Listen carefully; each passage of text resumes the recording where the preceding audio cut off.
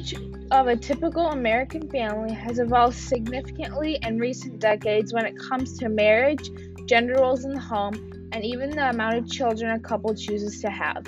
As of 2014, according to the Pew Research Center, nearly 80% of mothers have more than one child, leaving 20% as an only child. While this may not seem like a lot, the total amount of mothers with only one child has doubled since the 70s.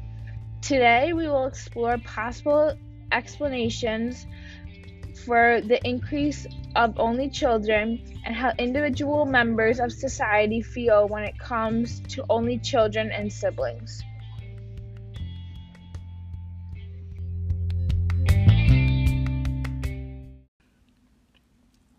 In Act 1, we will dive into some trends regarding the amount of children couples have and talk to some individuals that have siblings about their experiences, as well as parents of multiple kids and a medical professional that works with expecting parents daily.